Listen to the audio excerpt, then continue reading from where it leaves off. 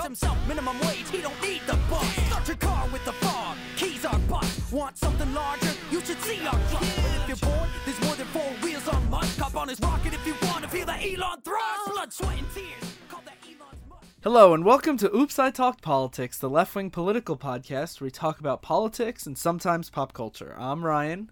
I'm Sly. I'm Phil. And I'm Daryl. And the news has been so crazy that we're not even going to dip into current events, and we're going to talk about a broader topic this time. Because it's been a crazy couple days. Guys, do you think I'm going to get immunity granted to me next? I feel like anyone can get it. Seemingly anyone, because everybody has dirt. But that's besides the point. So we are going to talk about Space Station Silicon Valley, right, guys? My favorite cool N64 like game. I didn't know that is. It's not my favorite, but it's good. So we want to talk about Silicon Valley because I find it very interesting because I feel like a lot of people think it's like filled with like liberal elites, and then a lot of people also don't think that at all. There's a lot of people that hate it. The thing is, like, people look at California in general. Like, it's funny because people look at it and they're like, "Look at this liberal bastion utopia," and Silicon Valley is like representative of that. But if you know much about California, like most of the people fighting the wildfires right now are $2 a day. That sounds down $2 an hour. Inmates with no workers' comp fighting the fires instead of actual firefighters, and that experience won't translate to actual firefighter work at all. So it's basically slave labor. You realize that California is not the liberal utopia people on the right especially proclaim it as. And when you dig into Silicon Valley, it's the same story because they're still capitalists at the end of the day. Sly, are you telling me if you took over and became your communist utopia, you wouldn't use Mitch McConnell and Paul Ryan as slave labor to fight forest fires? That is besides the point, though. It's allowed for them because they are the scum of the earth. Yeah, those are called gulags and communist circles. That's what we encourage.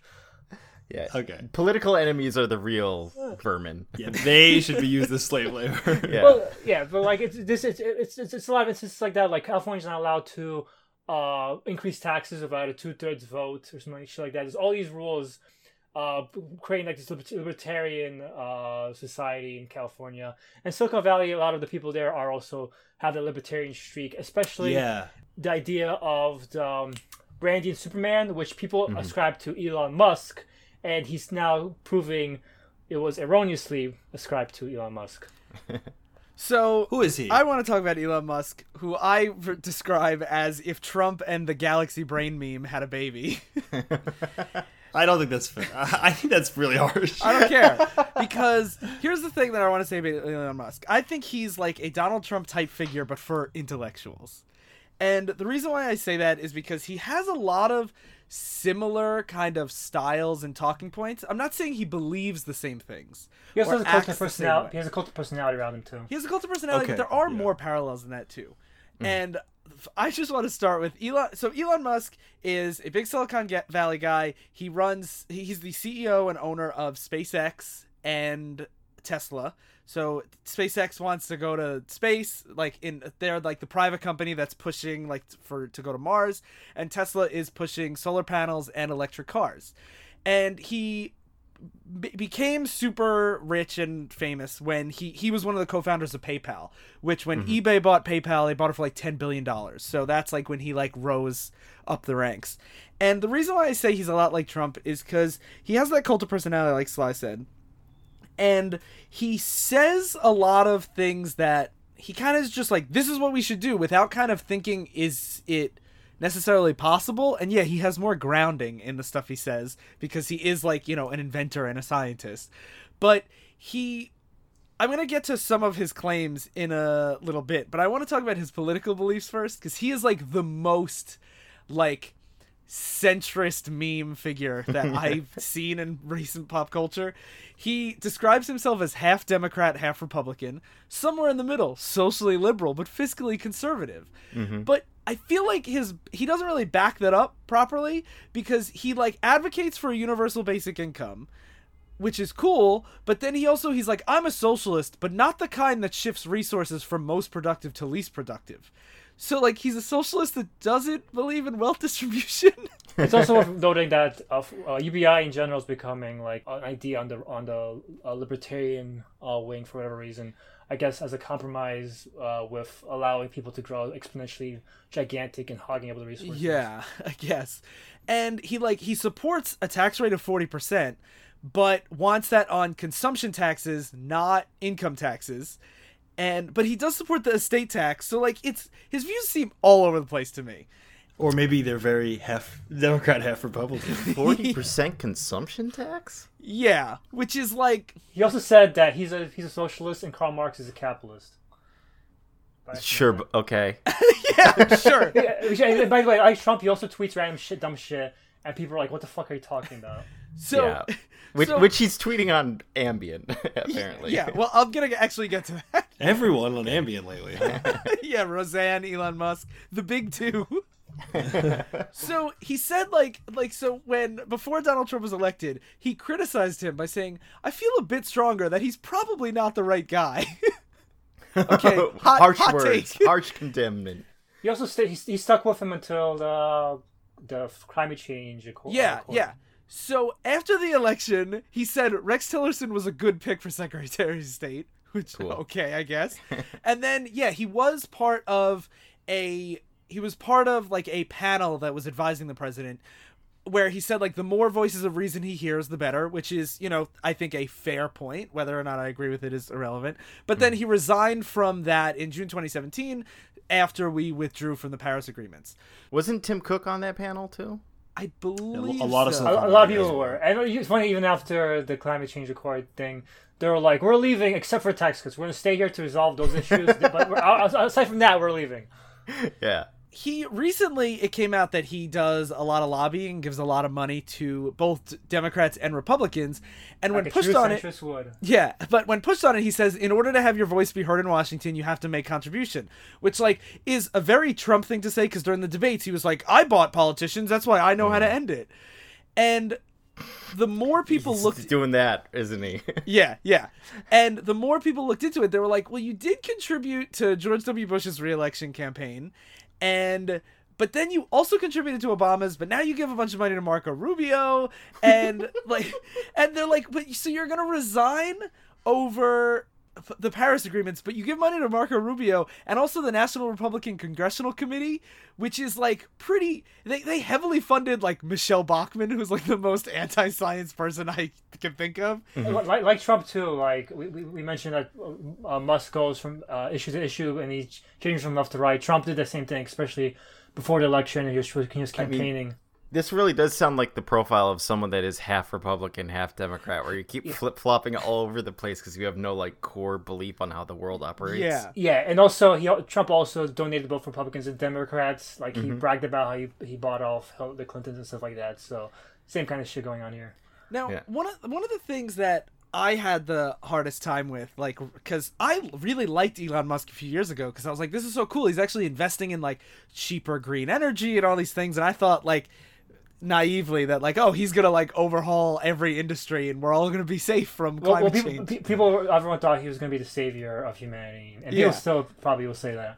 And one of the things that I'm really torn, because he's very against nationalization of goods and he's like very in favor of privatization, because like, he feels like he can do a better job than like the government's doing. Yeah, but one thing that's really interesting is he does keep, like, pushing these ideas that he makes sound like they're these groundbreaking ideas when they're not at all. Like, he was talking about public transit that would go from set places to places and pick up people that only have to go certain places. And people are like, those are buses. Those are buses. Or he's like, what if we put efficient trains underground so that they don't take up, like, land that we can use for goods? It's like, yeah, that's a subway that exists. Yes. Yeah, but I think that it's talking about the Hyperloop, right? Which is, like, not a train. It's, like, pressure tubes or something. Yeah, but, like, a lot of times the way he pitches it, it's like he acts like he's like inventing this whole concept, and also he's suggesting infrastructure, like building infrastructure for all his ideas, while like most of the stuff he suggests, like electric cars is a good example. Like, instead of investing in electric cars, you can invest in more subways and buses, and that will actually reduce congestion. But I mean, I would say you could do both. Yes, but the reason why electric cars have become so popular is because they're the capitalist alternative to having buses and trains. Well, buses and trains only work in major cities, though. Like, Yeah. Well, that's the because majority no of the one's country. building infrastructure. Like we don't have a single bullet train or any of that kind of stuff like they have in other countries. Like they've always advanced technologies in railroads and stuff like that, and we don't have any of that. And you're saying I will definitely agree that bullet trains should be in the U.S., but the U.S., compared to these countries you're talking about, which is like Japan and most of Western Europe, these are very urban countries. But we have zero in this country. I know, but what I'm saying is 85% of people don't live in a major city. Like, yes, but we have zero. This entire country, all the liberal urban areas have zero of these. Which he agrees with you there. Yeah, I agree. We should have those, but that's not the solution to make America. Yeah, that like we should have some, but like to say that should be our whole focus. I know, but the thing is, the reason why the electric cars are being pushed is to entirely replace the idea of any urban enhancement whatsoever. The fact, and that's indicted by. I don't necessarily agree with that. Then why the fuck? If you look at actual electric cars, if you look at it the way it is, there's no way for an electric car to gauge the difference between plastic bag and or some kind of obstruction in the road versus civilian. So right now, one of the reasons why Uber is having controversy is. Are you talking about self-driving cars? Yeah, or self-driving cars. The reason why the self-driving cars are I guess what I'm getting to, because with Tesla, they're going hand in hand. The idea that self-driving cars and electric cars should be packaged together. With self-driving cars, I guess I should segue to that. With self-driving cars, which are being packaged with electric cars, they can't detect obstructions in the road. They discern them from regular people. So the idea is these cars will have to stop every 5 seconds, basically, or they'll have to ignore certain obstructions. So Uber got in trouble because they ran over a person. And now there's always and there's really no way around that. There's really no camera or radar to get around that problem. So there's a reason why they're investing all this money to solve what might be an unsolvable problem when they could just invest in fucking public transportation. But the thing is, I think what Phil's point is as New Yorkers, I completely agree that like our public transportation needs to be completely overhauled, and it is absolutely disgusting the way that it's set up. And like I totally agree that there is a real good argument to make about like self-driving cars and electric cars are like the bourgeois answer that leaves the working class with shitty trains that fall apart. But as a whole nation, that's as a whole nation, we have to reform our transportation system, because we have urban sprawl, which any city planner will tell you is just complete waste. We have all this land, and all it is road. There's no public transportation anywhere. There's food deserts. There's all this stuff. Basically, from a city planning, so much of the country is wasted, and there's no effort whatsoever to fix this problem. Basically, since the 80s, this issue has been like talked about, and no one has ever done anymore, because since the 80s there's been less and less emphasis on public transportation and reforming it, and all there is talk about electric cars and all the other stuff, because they're trying to avoid the conversation, because admitting you need to improve these infrastructures, admitting that you need more public investment, and that'll be more tax, all this stuff, and Silicon Valley guys are explicitly against that kind of stuff. I think that's a fair, and that's fair, but again, like the urban sprawl thing probably you're talking about affects a lot of people, but when you compare it to other countries like Greece, for example, Athens has 1/3 of Greece's population in that city, literally of the whole country, or Tokyo has like 10% of the whole country's population. A city like New York City, which is twice as big as the second biggest city. The fact is, even you're saying like all these cities, but Greece, but the cities themselves have these issues. Like if we had great cities and no issues else, I would agree with you. Like we have to have. I can't expect the moon, but I think it's very clear that the question isn't can it's possible to do the whole country. The question is, should we do it at all? And I think the answer for a lot of people is no. We shouldn't do it at all. We should invest in these capitalist solutions instead. Yeah, but we're not arguing that New York shouldn't do these things. Yeah, but I'm not saying you are. I'm saying that Silicon Valley guys believes that. Okay, that's fair. And that, to go back to Elon Musk, one of the reasons why I think he's an interesting figure when we talk about these kind of public transportation things is he's very clear that he feels that the private sector is what should handle all of these issues, and not the public sector. And interest of privatizing like everything is, I read a whole personality like a whole, what's the word I'm looking for? They like interviewed him, and like they got into like his psyche a little bit, and the analysis was that so much of his decisions are like based around this idea that like if you're rich and successful, you shouldn't have to like, you should be able to like do whatever you want and not have to like mingle with poorer people. And I don't know if I necessarily agree that he feels that way, but like this idea that like the private sector, you should, if you have enough money, you should be able to travel however you want, use whatever technology you want, and that like I should point out that when asked why we should use his solution instead of buses, he did basically say, "Well, there's poor people on buses." He didn't exactly use the word. Yeah, but, but said, that's there's like there's all these people there. It's all you have to do. The buses and the train schedule. It's so fucking gross. Yeah. And the reason why I think he's important to talk about now is because when we talk about him as this, like, you know, inventor who's going to reinvigorate, like, you know, the green market, like when we talk about electric cars and stuff, some of the stuff that both on Twitter, like you were saying earlier, or in his business practices, I think are important to note, don't exactly line up with what we view as this, like, humanitarian figure. So one of the things that I want to talk about is the working conditions, not necessarily the working conditions, but how he structures like his pay and how he treats his employees, where there was a couple insiders went on the record with the New York Post, and they said that working for Elon Musk is a shit show, is the exact quote. And they basically said he talks about being a socialist and doing good for mankind unless you work for them. And what he said was he basically, every time he sets these like goalposts or figures to get people to work for him, he keeps moving them to kind of screw his employees over and over again, where one of the workers had a $150,000 a year job, and he took a cut where he said, I'll work for Tesla and get a base salary of $34,000 a year because Elon promised him these commissions based on these sales and all these projected sales models. And another person was supposed to get $42,000 worth of commission based on our contract, but they said, oh, we had to change the goal and we're only going to give you $4,000 worth of commission. And that's a huge difference, 42 to 4. And one of the reasons why is they keep moving his goalposts, where he was like, we're going to have 5,000 Model 3s out by the end of June for sale.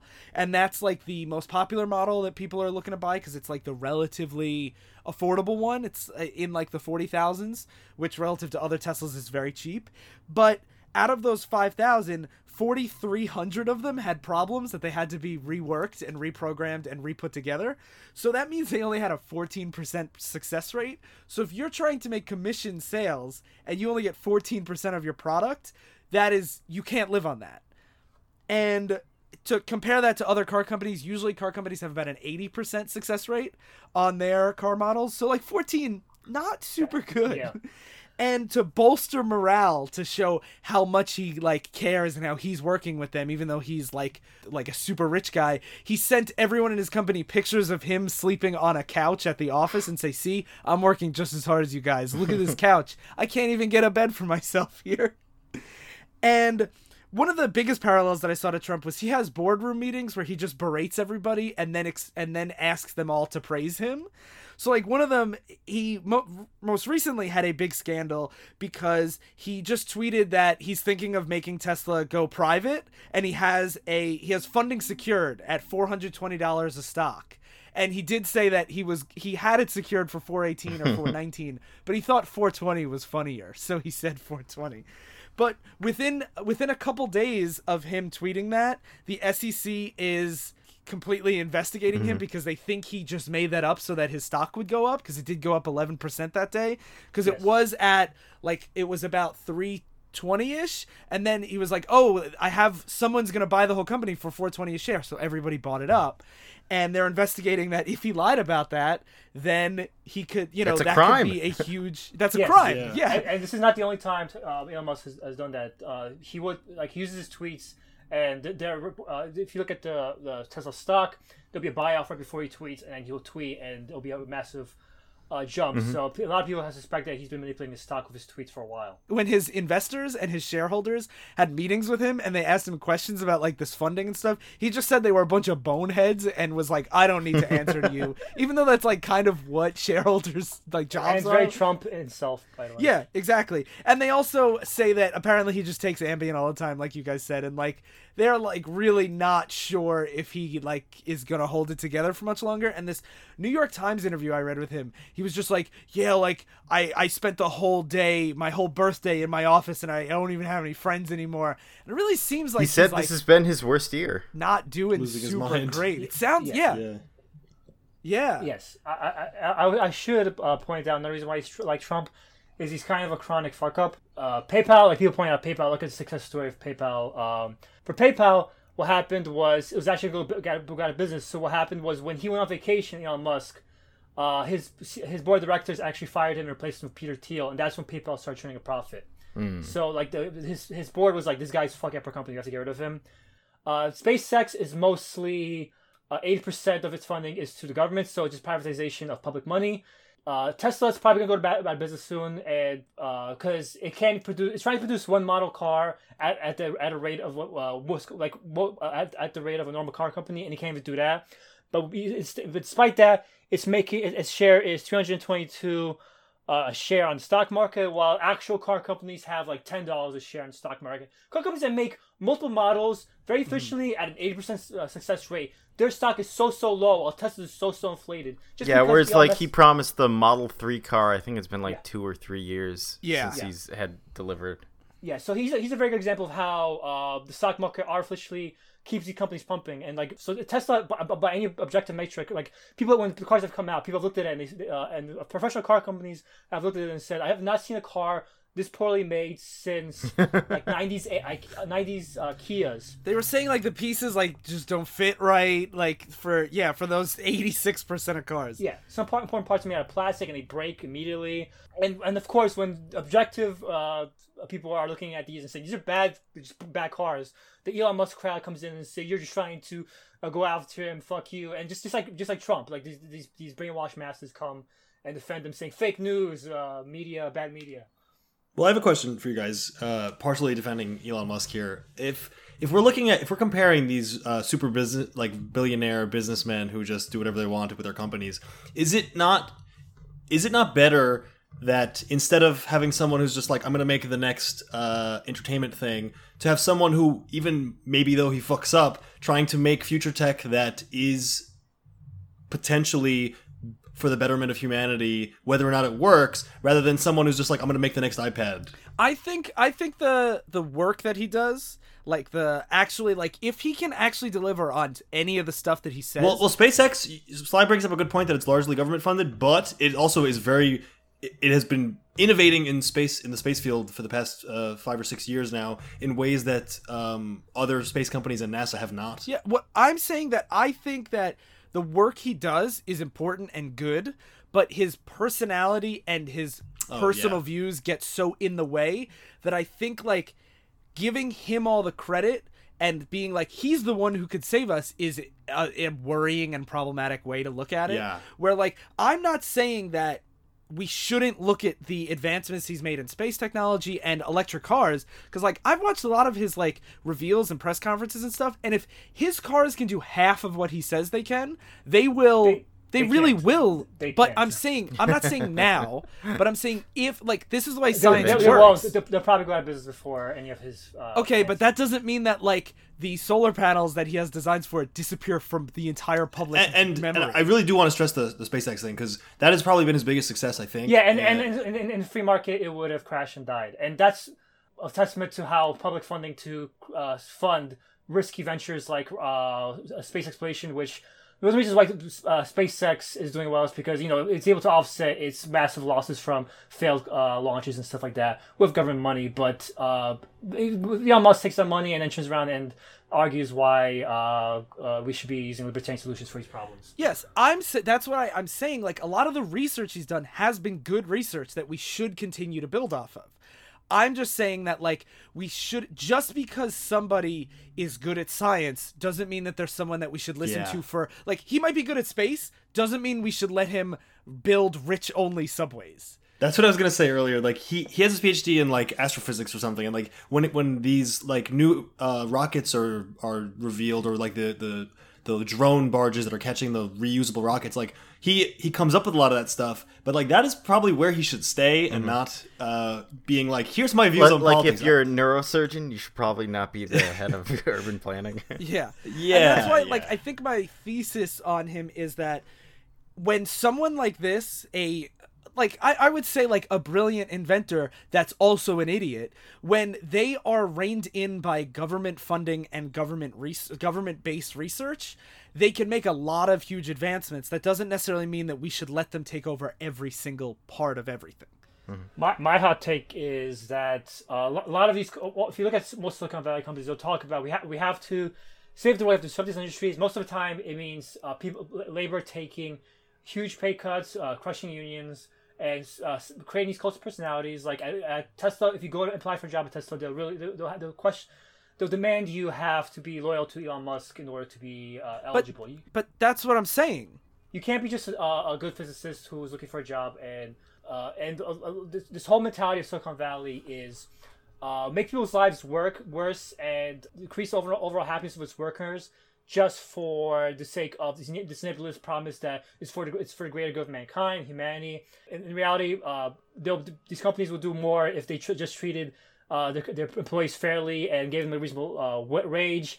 And we're slightly small. It's like most companies. If they're slightly smaller, but treated our companies with fair living wage and make sure they're taking care of like four more companies in the past, make sure they can actually afford the products they're selling and stuff like that, then it will do more to help humanity than these nebulous promises of we're going to save humanity. And I will admit, Elon Musk has the biggest thing he's done is change the conversation on a lot of these things, increase interest in these technologies like solar panels. Supposedly his batteries are still good, even if the rest of Tesla's cars are shit, but still, for all the hype he's given, it's like maybe like 20% he deserves. But that's still like what science is always like a collaborative effort, like of society coming together to do these things, and that's why I think someone like him. And no, but I really disagree with the idea that because if people imagine, well, the problem is I don't believe we're gonna be in space anytime soon, and if we are, it's gonna be a massive. People underestimate how many scientific advancements come from NASA that don't have to do with space. Most of it's I think most of it's gonna go to the very rich. I think you're gonna solve more problems by alleviating poverty, and you're gonna do that more by taking care of your employees. I wonder if his 500 workers in his company are paid better, is that more important than having a solar panel technology for the rest of the world? Well, you act like he's the only one that can be solar panel. Most of his hype is just building up hype for this. Like he does that on his free time with tweeting. Like he doesn't have to crush his employees. Like his actual like I said, the percentage of the technology he pushes, like the batteries and the solar panels are good. Most of the rest of it, like it's most of his hype. Like yeah, but you're still getting. So you think we should just crush employees and never just hope that the rich will get better? Why do you have to jump to the extreme? That's not what we're saying at all. I fucking hate this shit. That idea that people should be crushed now. That's not what we're saying. Yeah, but it is what you're supporting by not being against this mentality, because that's what they support. No, we are against this mentality, but we're. No, you're not, because if you're saying this is all for the greater good, that's what they want. They want you to be like, it's for the greater good, so we should allow it. When reality is, most of their efforts is to just crush and ignore. That's not what I'm saying. That's not what I'm saying at all. I know that's not what you're saying, but I'm saying you're tacitly supporting it by not going against it.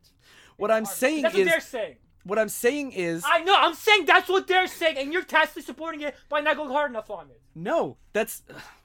You're not listening to what I'm saying. I'm not saying that's what you're saying. I'm saying that's what they're saying.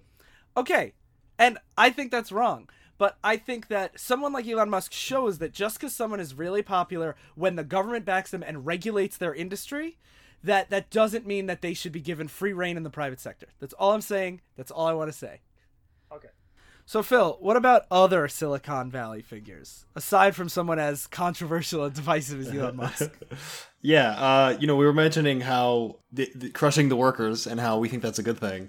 But actually, I don't think it's a good thing, because one of the things I wanted to talk about was that Silicon Valley is notoriously anti-union, because many of these big Silicon Valley titans are very libertarian. And for a long time, they've been able to get away with this because in the engineering profession, they know that's the people you have to treat well. So like Google and all these other companies, they treat their engineers well, they pay them well, they give them perks, they take them out to dinner. Well, they're doing that for now because there's not enough engineering degrees. But that's also why they a lot of Silicon Valley types push for more engineering degrees so they can crush their pay too eventually.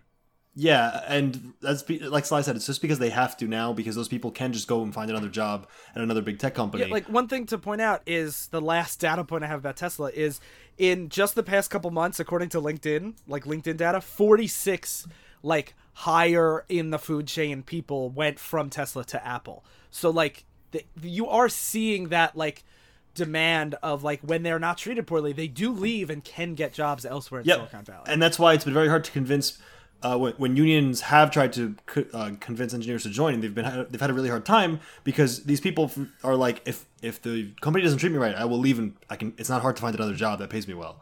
So in the engineering sector, they've been doing fine there, but in a lot of their other sectors, they have been really against the idea of unions. In 2016, Bjorn Westergaard was an engineer in this company called Lanetix? I don't know what it is. Lanetix, maybe. Basically, they tried to start a union and all of them got fired from it. And he's saying, like, they said it's because of their cutting costs or whatever, but really, this whole industry is very anti-union. So we often focus on the domestic side of it, but what I also wanted to talk about was the foreign effect, the global effect, rather, of Silicon Valley tech. Because, we probably all, when we think of, iPhones, or at least for me, when I think of iPhones, I think of Foxconn factories in China where the workers are trying to kill themselves because you have to live there and you have curfew and you're not allowed to have visitors. And just like Elon Musk, right? Locked in his office. Yeah, right. He's definitely equal.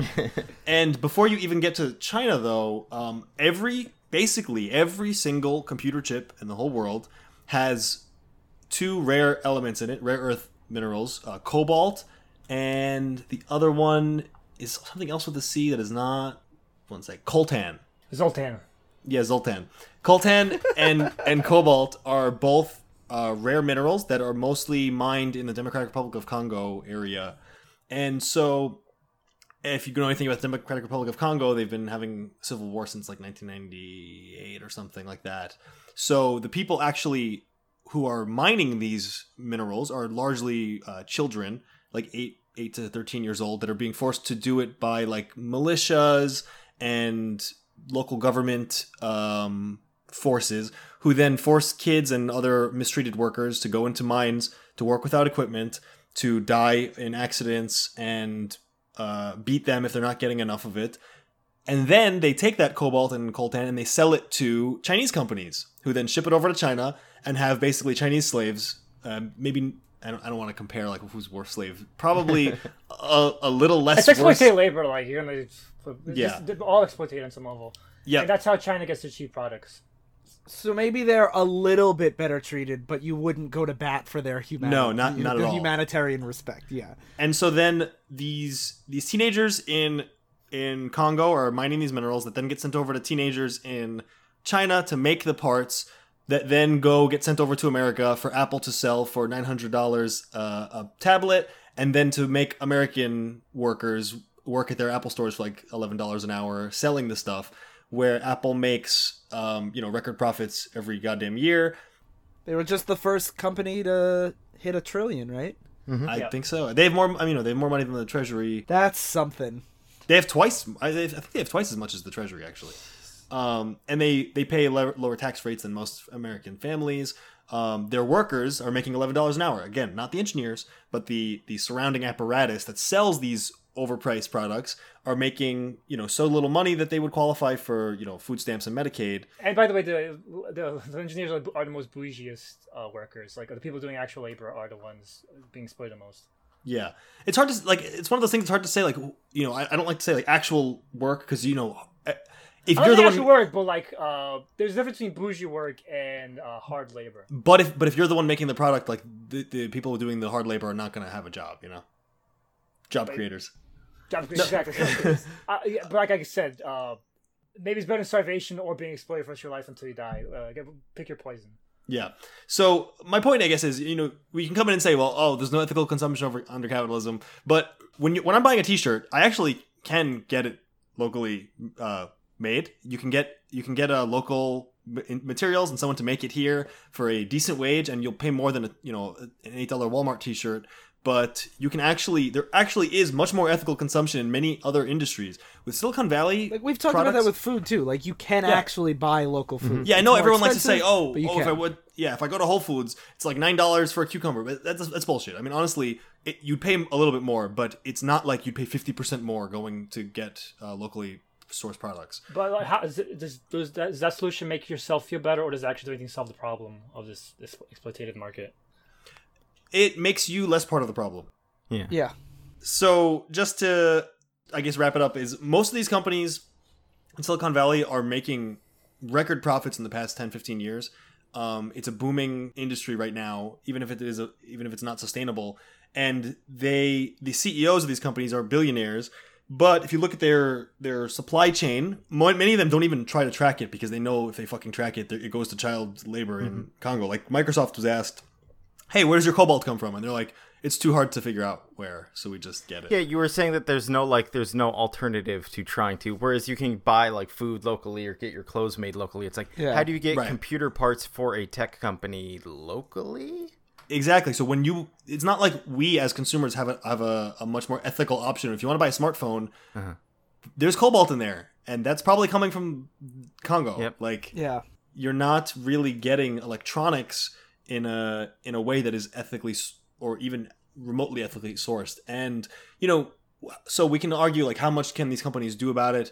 Could they force the Congolese government to enforce labor laws there? Because it's not like cobalt is a very common mineral, but they could actually say, we're not buying your shit unless you tighten up your regulations, unless China starts, tightening the regulations on their workers, or, something like that. We're not going to buy your resources. But they obviously are not going to do that because you can sell a piece of glass with a computer chip in it for $900. So yeah, and you'd also have all the competitors would be like, well, we're still going to do it, and then now, you're out of business. Yeah. The only way to do that is if you actually had the public choose that.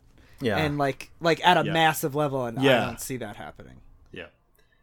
So that is what I have to say about Silicon Valley. I had to bite my tongue to not say more about individual solutions to these problems. But transitioning to my topic, so Phil says we need to create jobs and stuff like that. But one of the arguments of communists like myself is how much of this money is made up in bullshit and just to make themselves rich, and how much of it is needed for functioning. And the stock market is like a big example of that because it's all made up money, it's all bullshit. And a big example of that is a company called Theranos.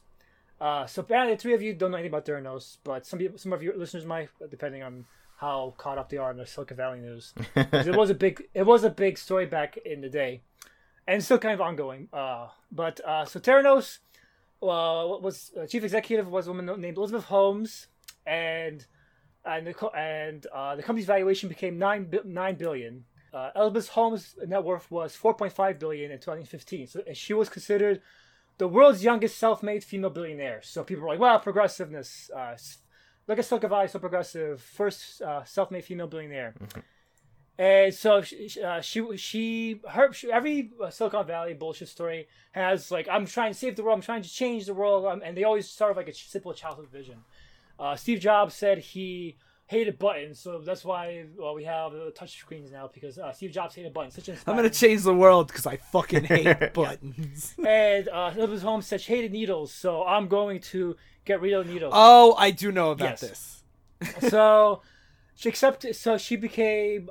She started studying chemical engineering, but she dropped out in her second year to start a company called Real Time Cures. The company eventually became Theranos. The original concept was a wearable device that would monitor a patient, administer medicine, and adjust the dosage as needed. So it would be like a bracelet that would monitor your health and give you medicine. Which seems fairly creative. Except it's fucking impossible. Like that's the thing about Silicon Valley. A lot of it is just literally bullshit. And this was so bullshit that even she was like, "Oh, it's bullshit." Like, yeah, this is a fascinating story. Yeah, that's what I want to talk about, because it's such an indictment of the stock market, of Silicon Valley, of excess wealth. So much, it's just when you have so much wealth and you have no incentive to give it to your workers, that this is what becomes of that process. So she instead created a new concept, a device called Edison, that will take a pinprick's worth of blood, extract it from a tip of a finger, instead of through more intravenous means. Yeah, intravenous means. And using the simple pinprick, it will test for hundreds of diseases. So analysts drop the blood for literally hundreds of different assays, like cancer and high cholesterol, at a fraction of the prevailing cost. And will be collected in nanotainers and allegedly tested in a diagnostic mini lab the size of a microwave oven, which is what the Edison was. That was the oven that would be tested in. Not the oven, the lab it would be tested in. And she called it the iPod of healthcare. And she really dug into the Steve Jobs thing. Like, she wore turtleneck sweaters all the time in all black. And she even, this is accusation, but if you hear her talk, people accuse her of giving herself a very masculine voice. Like, when she talks, she sounds like a teenage girl trying to pretend to be her dad on the phone when, like, the principal calls. Like, oh, I'm Elizabeth Holmes. That's an accusation. Or it's like when I have to talk to grown-ups, like the voice I use. Yeah, and that is actually a problem in business circles. Women do often have to do that. They have to pretend to have a more masculine voice and presentation in order to be more appealing to investors. Because that's what, the strong leading men, that's what people want. So she was like... Yeah, there's a study that women that spoke with a vocal fry were taken less seriously in business meetings. Yeah, so that's another thing to know. For liberal, progressive Silicon Valley is still mostly white men, and they hire mostly white men still, so... Yeah, certainly. It turns out, though, that this actual method was bullshit. The tiny blood sample had diluted extensively, leading to artifacts and spiritual results. But it didn't matter because she still got a lot of investment. Part of it was probably because her father, Christian Holmes IV, worked for the U.S. Agency for Internal Development, and her mother worked as a foreign policy and defense in Capitol Hill. So because of this, she had a board of high-level political figures, such as former Secretaries of State George Shultz and Henry Kissinger, Marine Corps General and now Secretary of Defense James Mad Dog Mattis. I can't believe people of such high moral caliber like Kissinger and Mattis would fall for this scheme. Yeah. Also, Rupert Murdoch, too. The list goes on. It was partnered with Safeway and Walgreens. And they were talking about, in 2012, they were talking with the Department of Defense for using technology on a battlefield in Afghanistan. So this was not like a joke. This was a legit thing that was happening. In 2015, Holmes was recognized by Barack Obama as an U.S. ambassador for global entrepreneurship. Vice President was there and sang her praises at the launch, the supposed launch of the Mini Lab, which we later turned out to be false. The Mini Lab was not real at the time. The article I'm reading, it talks about how venture capitalists don't really know what they're doing with any certainty. It's impossible, after all, to truly predict the next big thing. So they bet every little bit on a company they can with the hope that one of them hits big. So entrepreneurs will often work on a lot of meaningless stuff, like adding apps to existing products. They claim to innovate. So basically, the investors are trying to invest in everything to make sure they have a piece of any big puzzle. Because the stock market usually grows so big that having even a tiny slice of Google or Apple, when it grows big, is worth investing in. So they're going to get money just by this inertia. And entrepreneurs are able to capitalize this by just adding apps to a product, saying, if you go on Indiegogo or GoFundMe, you'll see this all the fucking time. There are literal apps for drinking water. They have like pictures, and they say it'll track your water usage, this fucking water picture. And these Indiegogos are successful because if you put an app on anything, people will think it's the next big thing because people are desperate to have the next big thing. Yeah. And to appeal to investors, they claim that the innovation will change the world, which appeals to the venture capitalists because the venture capitalists are trying to pretend they're not just there to make money, even though they actually are. But they're trying to pretend this is some kind of humanitarian effort, and this is compassionate capitalism. Especially when it's something like this kind of thing. If this was a real thing, it would change so many people's lives. Because like I come from a family with a history of like diabetes, and even in just the past few years, the advancements for like the amount of blood you have to take and like where you have to take blood from and stuff to test that stuff is huge. And like if you could show that for other diseases, and especially with like healthcare is getting more and more and more expensive and more people are getting shut out of the market every year, I could see why if somebody gave me this pitch and they had like fake studies that I bought into, I could see wanting this thing to be real, like so bad. I thought it was a good idea. I feel like it's one of those things that if someone's like, we can test for 100 cancers with a pinprick, like you're the only person to ever figure that out. But she claimed like she had a solution. She had the device. It was we were getting it to work, and she has this board of investors: Henry Kissinger, Rupert Murdoch, Safeway, Walgreens, all the people behind me. They all think it's real. We're gonna have these products in Walgreens. If it seems legitimate, all you have to do in a lot of these industries is fake legitimacy until you actually seem legitimate enough. Yeah, because that's the thing is like we all are scientific thinkers and like know that that's unreasonable and ridiculous, but like. And I'm not saying that, like, poor Kissinger, he had the wool pulled over his eyes. But like I remember, I just didn't remember her name or the company, but I heard like pitches from her like last year, like after this like scandal broke, and I remember like the way she was breaking it down. If I didn't have a skeptical eye on data and science to begin with, I could easily see falling for this. Yes. And part of the problem is the tech press. That's one of the reasons why Elon Musk is now probably freaking out now. It's because tech press is always willing to play access, to give comfortable press in order for access. And that's what they do with Elon Musk for the longest time.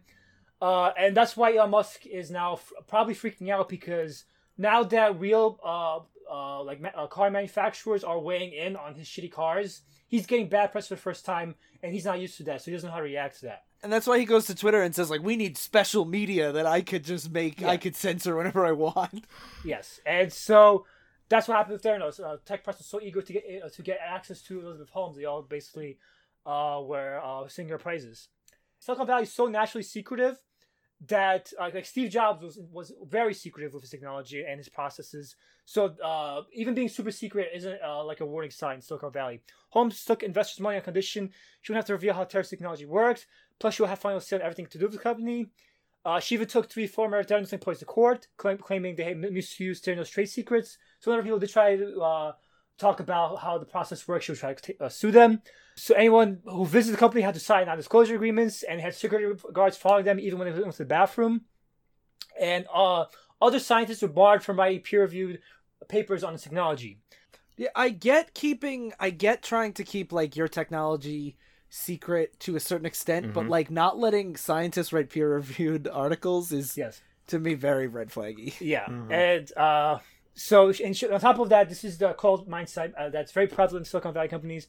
She had her assistants track when employees arrived and left every day to encourage people to work longer hours. She's having dinner catered around 8 p.m. every each night, so she expects people to stay until 8 p.m. at least working. A lot of Silicon Valley is like this. The expectations is employees basically work overtime every night, all the time. That's why Google they show all these cool like Google has like the playpen and all this cool fun stuff. It's because the expectation is you work there all the time, and when your brain is frazzled from working 12-hour work days, you go and play in the playpen to try to instead of going home. Yes, and being with your family and living a life. She largely forbade her companies from communicating with each other about what they're working on, so employees weren't able to talk about what they're working on with each other. Balwani, the CEO, was her boyfriend and the bully, tracking employees' whereabouts. And Balwani and her brother had no experience in any of the fields where they were in, but they got high positions because they're related to her. Or brother was related to her, and Balwani was a boyfriend. Yeah, like I mentioned, it turns out this technology is actually impossible. When the finger's pricked, the probe breaks up cells like debris, among other things, to escape into the fluid. And so, while it is feasible to test for pathogens this way, a pinprick is too unreliable for obtaining more nuanced readings. Furthermore, there isn't that much reliable data that you can read from a small sample of blood. And when people were pointing this out, Holmes was like, people always say that. It's kind of like Silicon Valley speak where they say, people always say it's impossible until somebody does it. I will change the future. And that's what she went on the news saying. Except it literally wasn't possible. Evidenced by this was her chief scientist, Ian Gibbons. He knew the results were off and desperately worked to solve them. He was subpoenaed when the court cases were suing people for revealing certain secrets. And Gibbons didn't want to testify because he didn't want to lie on behalf of Theranos and to ruin this guy's life. But he didn't want to destroy the company by testifying against Theranos either.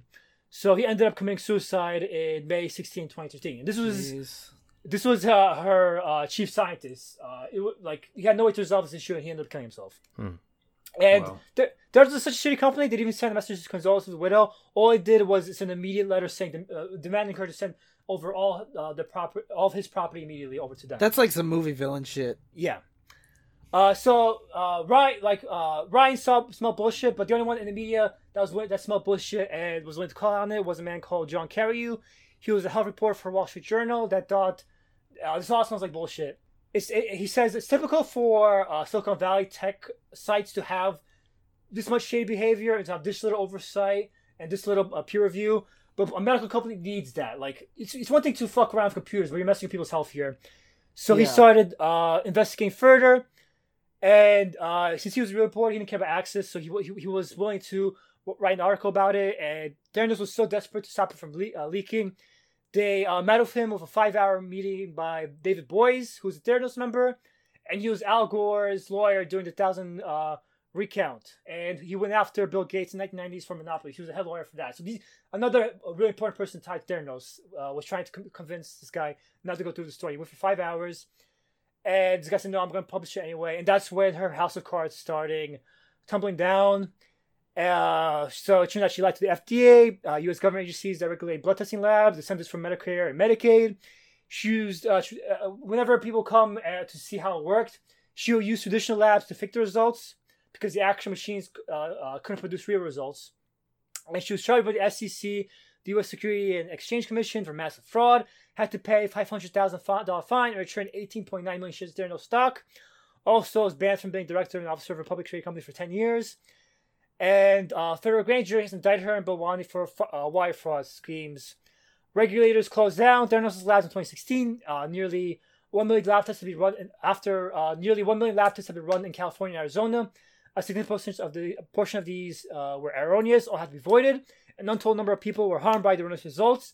Some underwent necessary procedures, received misdiagnosis of serious conditions, and experienced emotional turmoil. So, and keep in mind, like, this was all this money. She got $4.5 billion in net worth. The company was worth $9 billion, and it was all bullshit. And the stock market, everyone rewarded her until one person called it down, and it all came overnight. It just stopped being true. All the money evaporated overnight. So one person truly can change the world. Yeah. Elon Musk. Yeah, that man was Elon Musk. But yeah, I think this is a story that shows Silicon Valley's the hype around Silicon Valley and the kind of damage it can lead to. There's a part of me though that I was like, wow, someone did a bad thing and got caught and punished for it? What a world we live in. Like, that actually, it worked once. Yeah.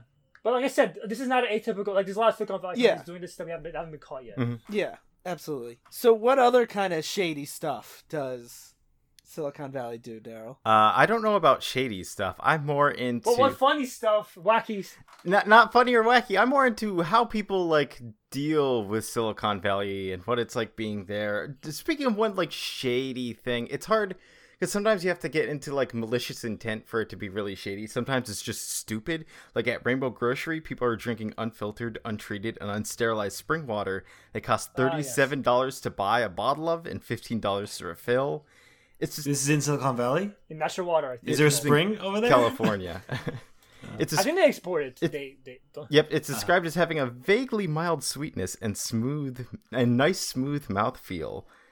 But the thing is, like, sometimes these companies, it's not just unique to these places. Like, Live Water in Oregon does this. They make unfiltered water. Tourmaline Spring in Maine, Zero Mass Water in Arizona, Liquid Eden in San Diego. And you can buy a water collection panel from Zero Mass Water in Arizona that costs $4,500 to collect water from the air. Like, but it'll produce 10 liters of water a day. Yeah. I was like, you can just get a bucket, but if it's from the air, you'll need like a cold glass for that. I believe the creator of Live Water was also like he has a history of like trying to sell bullshit stuff like this, like non-products that appeal to hippies. There's a lot of different people and companies doing this. Like, this is a trend that's developing in Silicon Valley, is that people are drinking more real water. And according to one entrepreneur, it should expire after a few months. He says, if it sits around, it'll turn green. People don't realize that because their water's dead, so they never see it turn green. And he calls tap water toilet water with birth control drugs in them. I mean, is he wrong? Where's the lie, you know? And besides just like buying unfiltered water with a lot of bacteria in it, prices are so exorbitant, like that medium rent for 1-bedroom apartment in San Francisco is $3,400. So Jesus, you might think, like, this is crazy. Why not just get a job in Oregon and like rent there, since it's like $1,000 is the median rent in Oregon? But don't worry, some people do both, because there's Silicon Valley workers that rent houses in Oregon, and they make a 10-hour commute or a 70-minute flight to and from work. My God. And if that sounds crazy, 10-hour commute? Yeah, if that sounds crazy, there's also people in Port of Oakland that have been converting shipping containers into living spaces. Oh yeah. By the way, I should point out the guy who's one of the live water guys. His name is Mukandi Singh, but it's a white guy who was born Christopher Sanborn, but he took a Sikh name so he can sound more hippie. Yeah, that makes sense. What's his name? Muck in the sink?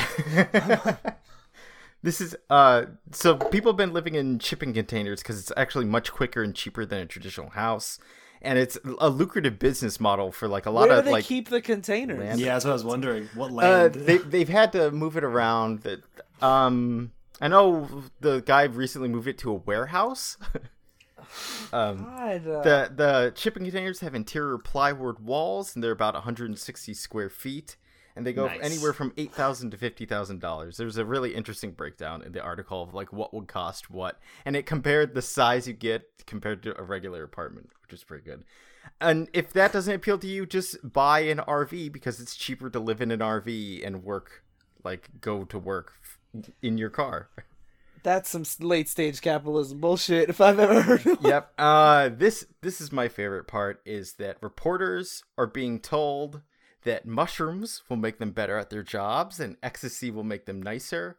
And a high-tech executive told a New York Times reporter to try DMT because it is the thing to reach the next level of innovation and you don't throw up that much. A tech worker described this as intellectualizing of drug use as a stimulant for the brain. The technique is called microdosing. It's that you take a moment of inspiration and adapt it to capitalism. So people have been... I have heard of that. Yeah. People take very small amounts of hallucinogens instead of like going. They take a lot that you just trip balls on them, and you just take a little bit throughout the day to like open up your mind. I think people do have cocaine in the 80s. Yep. And so hallucinogenics have been more popular in Silicon Valley over that. Cool. By the way, raw water, according to Men's Health, it's literally tap water from Oregon. Of course. And it's charged at $64 for 4 jugs. The last silly thing that I read that's like, it's not that big of a deal, I still thought was funny, is people are buying $1.2 million condos from Millennium Tower because it's $150,000 below the median cost in San Francisco. Oh my or wherever God. San Francisco, from what I read, from what I've heard in the past few years, is the most expensive place in the country to live, right? Yes. I think not just the country, I think it might be in the world. A lot of the big California cities are super massive. The property values, I think if you bought like a house in the 1990s in Los Angeles, you'll have like $1 million just by doing nothing. By owning that Just property. from equity. Yeah. So, but the reason this Millennium Tower condos are below the median cost is because the building is sinking and tilting at 2 inches per year. Oh, that's a minor detail. And it's not too much, 10 years, Yeah, 20 well, inches. so far they said it's stable, so people are allowed to. And that's a very common thing with these bloated real estate markets. Part of them bloated because of foreign investors from China using American real estate to hide their offshore money. Because in order to avoid taxes, they buy property here and as an investment, and that's a way to hide their money here. So like even like a cheap like 1-bedroom apartment house in Los Angeles with like shitty quality roof, shitty everything will cost you like $100,000 something like that. Mm-hmm. So that That's seems crazy. pretty silly and unsustainable. Yeah. So it sounds like the entire culture surrounding Silicon Valley is just really stupid.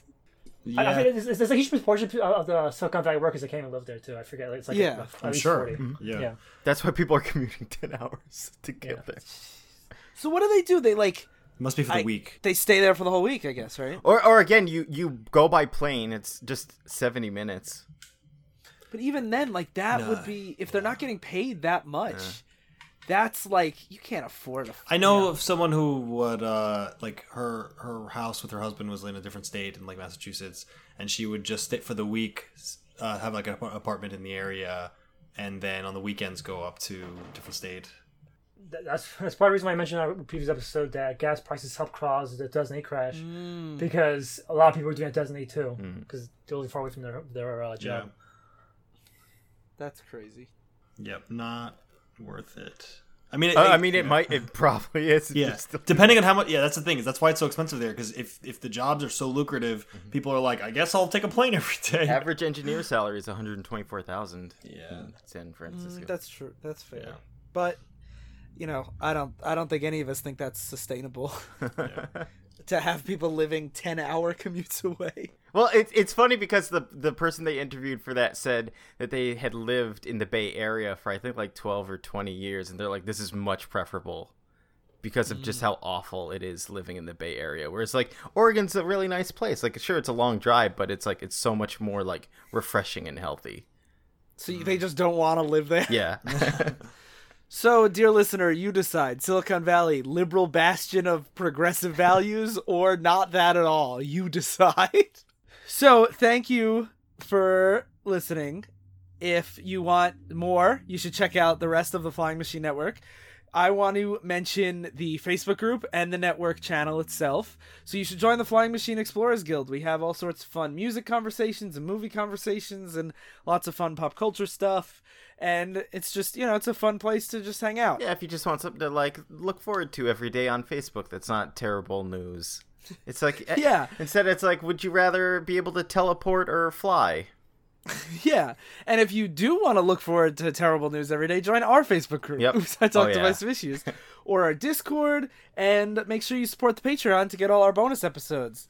So that's patreon.com/flyingmachine. So yeah, do all that. So, thank you all for listening to Oops, I Talked Politics. I've been tacitly supporting the most evils of society. I've been accusing Ryan of being tacitly supporting the evil society all the time. I've been foolishly trying to change my individual actions to help the world. And I just invested in this awesome thing where it can tell me everything that's wrong with me. It's called Twitter. It's called being friends with Sly. Oh, it's called Oops, end of the podcast. I give you the incredible flying machine.